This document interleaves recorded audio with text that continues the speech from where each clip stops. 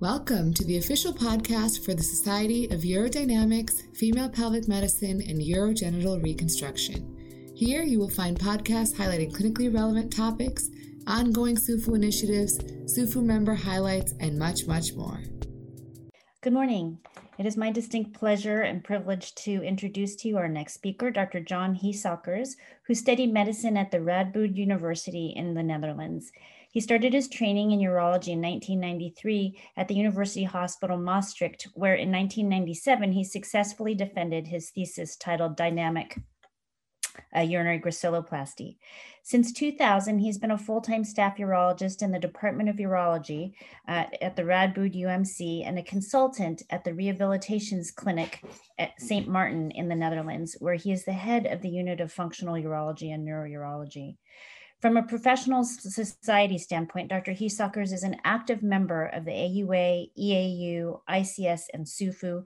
He chairs the Society of Functional and Reconstructive Urology, a body of the Dutch Association of Urology, and is a faculty member of the European School of Urology, as well as the chairman of the European section of Female and Functional Urology. Since 2008, he has been a principal investigator for the Nijmegen Center for Molecular Life Sciences. He is a reviewer of several major urologic scientific journals and has authored more than 100 peer-reviewed publications and 10 book chapters on the topic of urologic topics. Please join me in welcoming Dr. Heesakers. Thank you. Good afternoon, everybody. My name is John Heesakers. I'm working in the Department of Urology of the Maastricht University in the Netherlands, and I want to share with you the neuromodulation features now and in the future. These are my disclosures with respect to this presentation. And this is the innervation pattern of the lower urinary tract as we all know it. We have the hypogastric nerve, pelvic nerve, pudendal nerve, and the tibial nerve. These are very important for this presentation. The trick is that if there is a pathological signal to the lower urinary tract, you can change that pathological signal into a proper signal by influencing the innervation pattern of the lower urinary tract. And you can do that at sacral level, S2, S4, at tibial nerve level, and at pudendal nerve level. And we're talking about the new developments here on sacral and tibial nerve modulation at this moment. Now, this is the classical situation that we all know. It is the InterStim therapy, where you can see how the InterStim electrode is influencing the S3 root of the sacral nerves, and with that influencing, it has effect on the bladder outlet, the rectum, etc. This is the setup as we all know it. And when this was introduced, this was a very important study in 2007 in the Journal of Urology. 5 years after approval of this system into the clinic, we had results of the patients that were treated with InterStim. So this post-approval study in 163 patients had this outcome. What you can see is that if you have a good response after 1 year, it will persist during the next years, and after 5 years, we have still a good effect of this InterStim therapy on the lower urinary tract. What you can see is that the response rate will be between 56 and 68%. So let's say 2/3 of the patients will benefit from this therapy. Now, all new devices that have been introduced are compared to this therapy. And then we should question ourselves on how should the ideal neuromodulator look like? Is that the InterStim as we know it that has been introduced so long ago, or is that something else? Well, if you look at typical features, this is what you can decide and think of for yourself. It should be small and harmless. It should be especially compatible with other diagnostics like MRIs, cardiac pacemakers. It should be without battery or at least chargeable. That's easier than having an implanted battery. It should be easily explantable and, if possible, autonomously operated. Now, this is the first sacral nerve neuromodulation system. It is the axonic system that has been introduced lately and has already been widespread into clinical practice. This is the first safety study presented by Berthe Block and others. And what you can see as compared to the classic Medtronic system is that the axonic system is smaller than the InterStim, and the battery life is 3 to 5 years for the InterStim, but 15 plus as is hoped for the axonic system. So that's quite a difference. This is chargeable, this is not chargeable. This will last for about 3 to 5 years, depending a bit on the stimulation parameters. And this can last perhaps more than 15 years, which is good. If you look at the effects, this is what you can see. After initial responders, 71% had still good therapy response after 1 month, and that continued up to 6 months in this first safety study. Very important. So again, 2/3 will respond very well after a certain amount of time. The axonic system is safe. It has effect after 6 months. The patients are able to charge the battery themselves, and it perhaps is less costly than the other therapies. This is published in Neurourology and Urodynamics in 2020, 129 eligible patients that had a good motor response initially, and after 1 year, the response was still 89%. So this is very high and at least comparable to the InterStim study, although there is no direct comparison. If you look at reduction rates of urge urinary incontinence, the patients that were dry, 29% in this group, and the overactive bladder quality of life questionnaire, you can see that all changes are very promising and very good, and also at least comparable to the other system. This is another sacral nerve neuromodulation system. It's called the A-leaves from Nuspera. What you can see, it is an electrode that we know very well, perhaps with contact points that we know, and this is an activated electrode from outside. So what is it?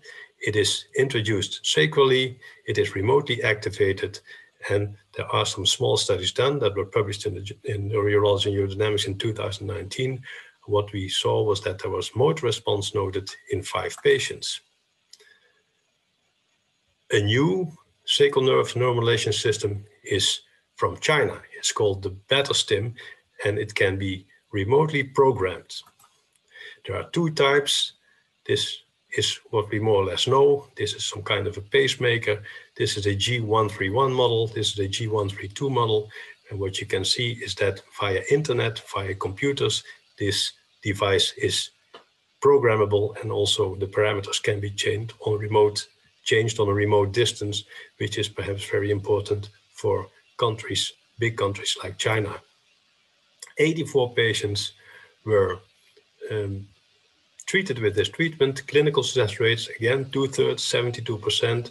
There is remote control, video control, parameter adjustments can be done on a remote distance. Of course, perhaps privacy issues might be into question here, because you can imagine that if you have a cardiac pacemaker that can be controlled from a remote distance, that might be dangerous, not only physically, but also for your privacy, and that perhaps also goes for lower urinary tract applications. Then we have another nerve that we can introduce. Apart from sacral nerve, this is the most tested nerve that we know in urology. It's the percutaneous tibial nerve stimulation setup. What you can see here, tibial nerve, which is stimulated by a needle with a ground pad, and that's what we have in clinic. But of course, we want to have not these patients coming back into the clinic every week, but they have to be controlling themselves, because that's not that difficult and cumbersome for them. It's not a new technique. It is known perhaps also in China, where it's called acupuncture, but perhaps it's also tibial nerve stimulation for many indications, including aneurysms and anuria dysuria. So perhaps this complete different healthcare system was doing the same thing as we do at this moment with nerve stimulation with electrical currents.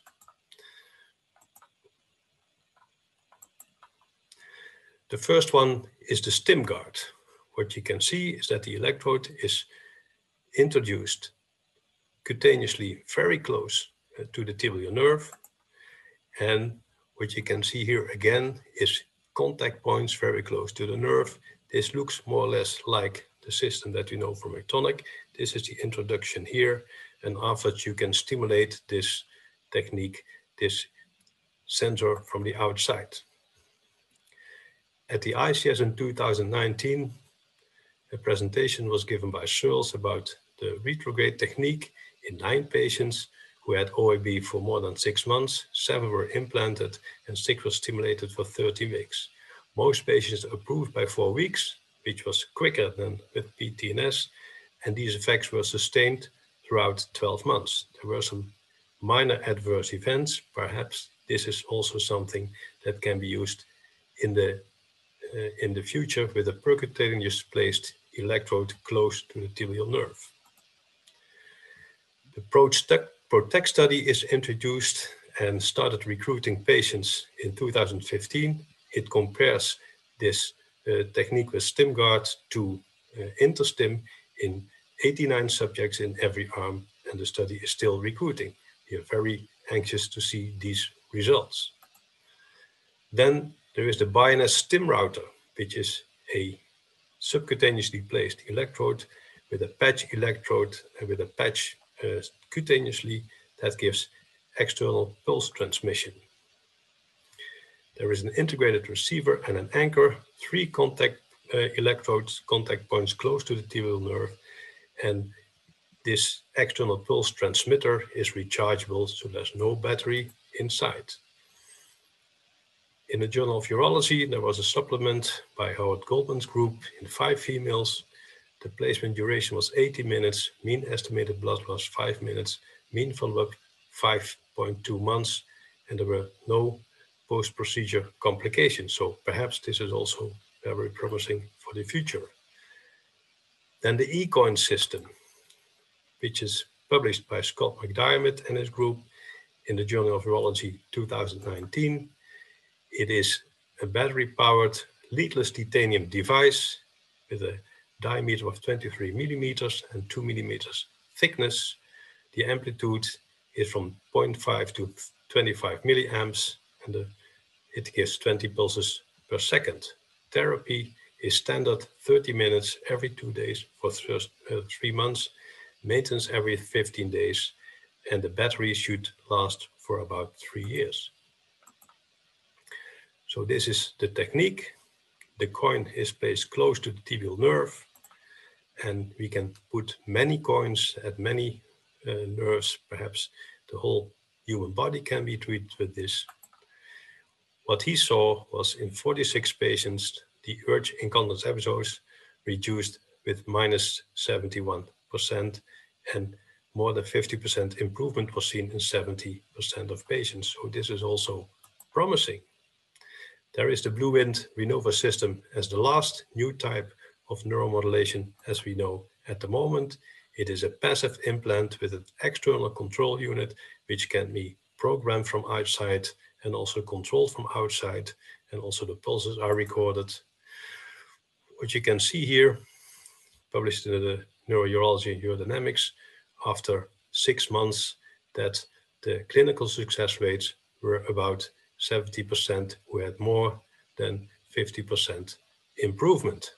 That also goes for urgency and frequency and urge incontinence patients. Long-term effects were also seen, published in the Journal of Urology last year. After 3 years, 75% still had good effects with the per protocol and the intention to treat stimulation group.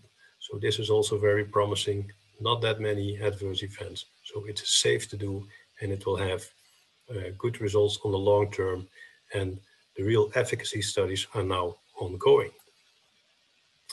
What you can also do with your neuromodulation system is try to play with the parameters and see whether you can optimize therapy. Well, this is not that promising as we might hope it was. If you look at frequency, what we know from a study from Tom Marcelissen is that the most frequency used is 10 to 14 hertz. And perhaps if you have fecal incontinence, 31 hertz may give you better efficacy. So with the existing system, you can play with the frequency. If you look at pulse width, what we know is that if you manipulate the pulse width, you can have savings of the SNM therapy, especially regarding efficacy and painful stimuli. So if you don't have a very long pulse width, that is perhaps not as painful as very broad pulse width. And if you have amplitude that you play with, then you can also notice that subthreshold stimulation gives better tolerability and longer battery life, as was published last year in Neuromodulation Journal. So you can do something with parameters, but that's not very much. We are waiting for new implants, as I showed you, in order to have best optimization of the implants that we have. Now, what is the future? Is this the future? This published a publication in Nature 2019, and that also has been presented on this symposium and this conference. It is called optogenetics. What is it? Well, it's called optogenetics because it uses light in order to have neuromodulation techniques. In this setup, there was a strain gauge that was monitoring bladder filling. Then there are microscale inorganic light emitting diodes, islets for control. The bladder wall was injected with a vector, an HSV vector, that contained an inhibitory opsin that was consisting of 3.0 arch. And the micro-ulets were activated when the bladder was filled. If then the islets were activated, also the arch opsin was activated, and that could suppress bladder contraction. So what you can do with light is that you control the bladder. If you put the light on, you can contract the bladder or relax the bladder if you use the proper techniques and also the proper neurotransmitters in order to have control of the urinary tract. Well, this was the complicated setup that was used in nature, but what you can see here, that this activated bladder here by green is suppressing the bladder contraction, which is perhaps what you want in overactive bladder patients. Now, in conclusion, there are new SNS and PTNS devices for refractory overactive bladder. There are implants, patches, etc. It's all possible, and new techniques makes it very elegant to play with these kinds of techniques. Ideal, to my view, is without a battery, so that you don't have something inside that you have to remove or charge or whatever. And perhaps the future will be that we have opsin activated lower urinary tract applications. Thank you very much. Okay, well, thank you very much, Dr. Hees-Saukers. It's been a privilege to listen to you with this excellent overview of neuromodulation. I was actually getting a note here that we have a couple of minutes if anybody has any questions for Dr. Hees-Saukers. I do have a question for you, Dr. Hees-Saukers. How, with all this amazing new technology coming down the pike, how is it that you choose which one you offer your patients? Oh, that would be a very ideal question. When all the new systems were introduced and properly implemented in the normally health system. I'm trying to put on my video, but that's. We can see you. Okay, I cannot see myself. That's even better. So if everything would be available yet, then you can make your choice based on especially what patients like themselves. There are some patients that like to have chargeable implants and like to charge themselves, but there are also patients that like to come into the clinic quite often in order to have control by, let's say, authorized specialist in order to find out whether they are doing still fine and reinforce that the treatment is the good one. So it depends more or less on the independency of your patients, which system works best. Then, of course, there is the choice between ankle and sacral areas where you can stimulate. I slightly have a preference for the ankle because that's easier to manipulate, and if you have to operate in that area, it is less cumbersome than if you operate on the sacral area, especially with positioning of the patients. So that also is finally making the choice of which system is the optimal one. But finally, I think the patient themselves will decide which one is their preference and what you should do. That's great. Thank you. If of course the efficacy is exactly the same, because that's also quite important. Of course. Okay, so I've got a couple questions in chat, and we've got 3 minutes to try to cover them. So from Dr. Chai, optogenetics are intended to give basic investigators a genetic tool to study closed loop systems, but I think we can bring this to the clinical arena. What are the other tools that allow a feedback loop that can work clinically? Well, the idea of optogenetics is that you can easily put things on or off, and it is very appealing to look at those lighted animals to see how they do when the light is put on green or on red or whatever. So it is a way of doing it, but I don't think it's the only one. You can also have some feedback with pressure measurements, etc. But we know from clinical practice that's not easy. Also in animal studies and in patient studies, if you, for instance, want to drive your neuromodulation system based on intravesical pressure, you have to find a way to measure the intravesical pressure continuously in an elegant way, and that is not very easy. So perhaps with these optogenetic tools, it might be a bit easier, but we're not there yet. Rats is fine, but it's still not human beings. Well, thank you very much for just an absolutely excellent session, and all the way from the Netherlands. Thank you very much. You're welcome. We're out of time, and I'm going to pass the baton on to Dr. Vasavada, our president, for some very important announcements. And thank you, Dr. Heesakers. Thank you.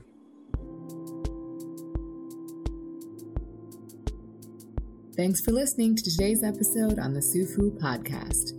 Be sure to follow us on your favorite podcast streaming app. We're available on iTunes, Stitcher, TuneIn, and SoundCloud. Follow us on Twitter with our handle @SUFUorg, where we'll provide real-time updates of our next podcast episode launch. And be sure to check us out on our website, www.sufuorg.com.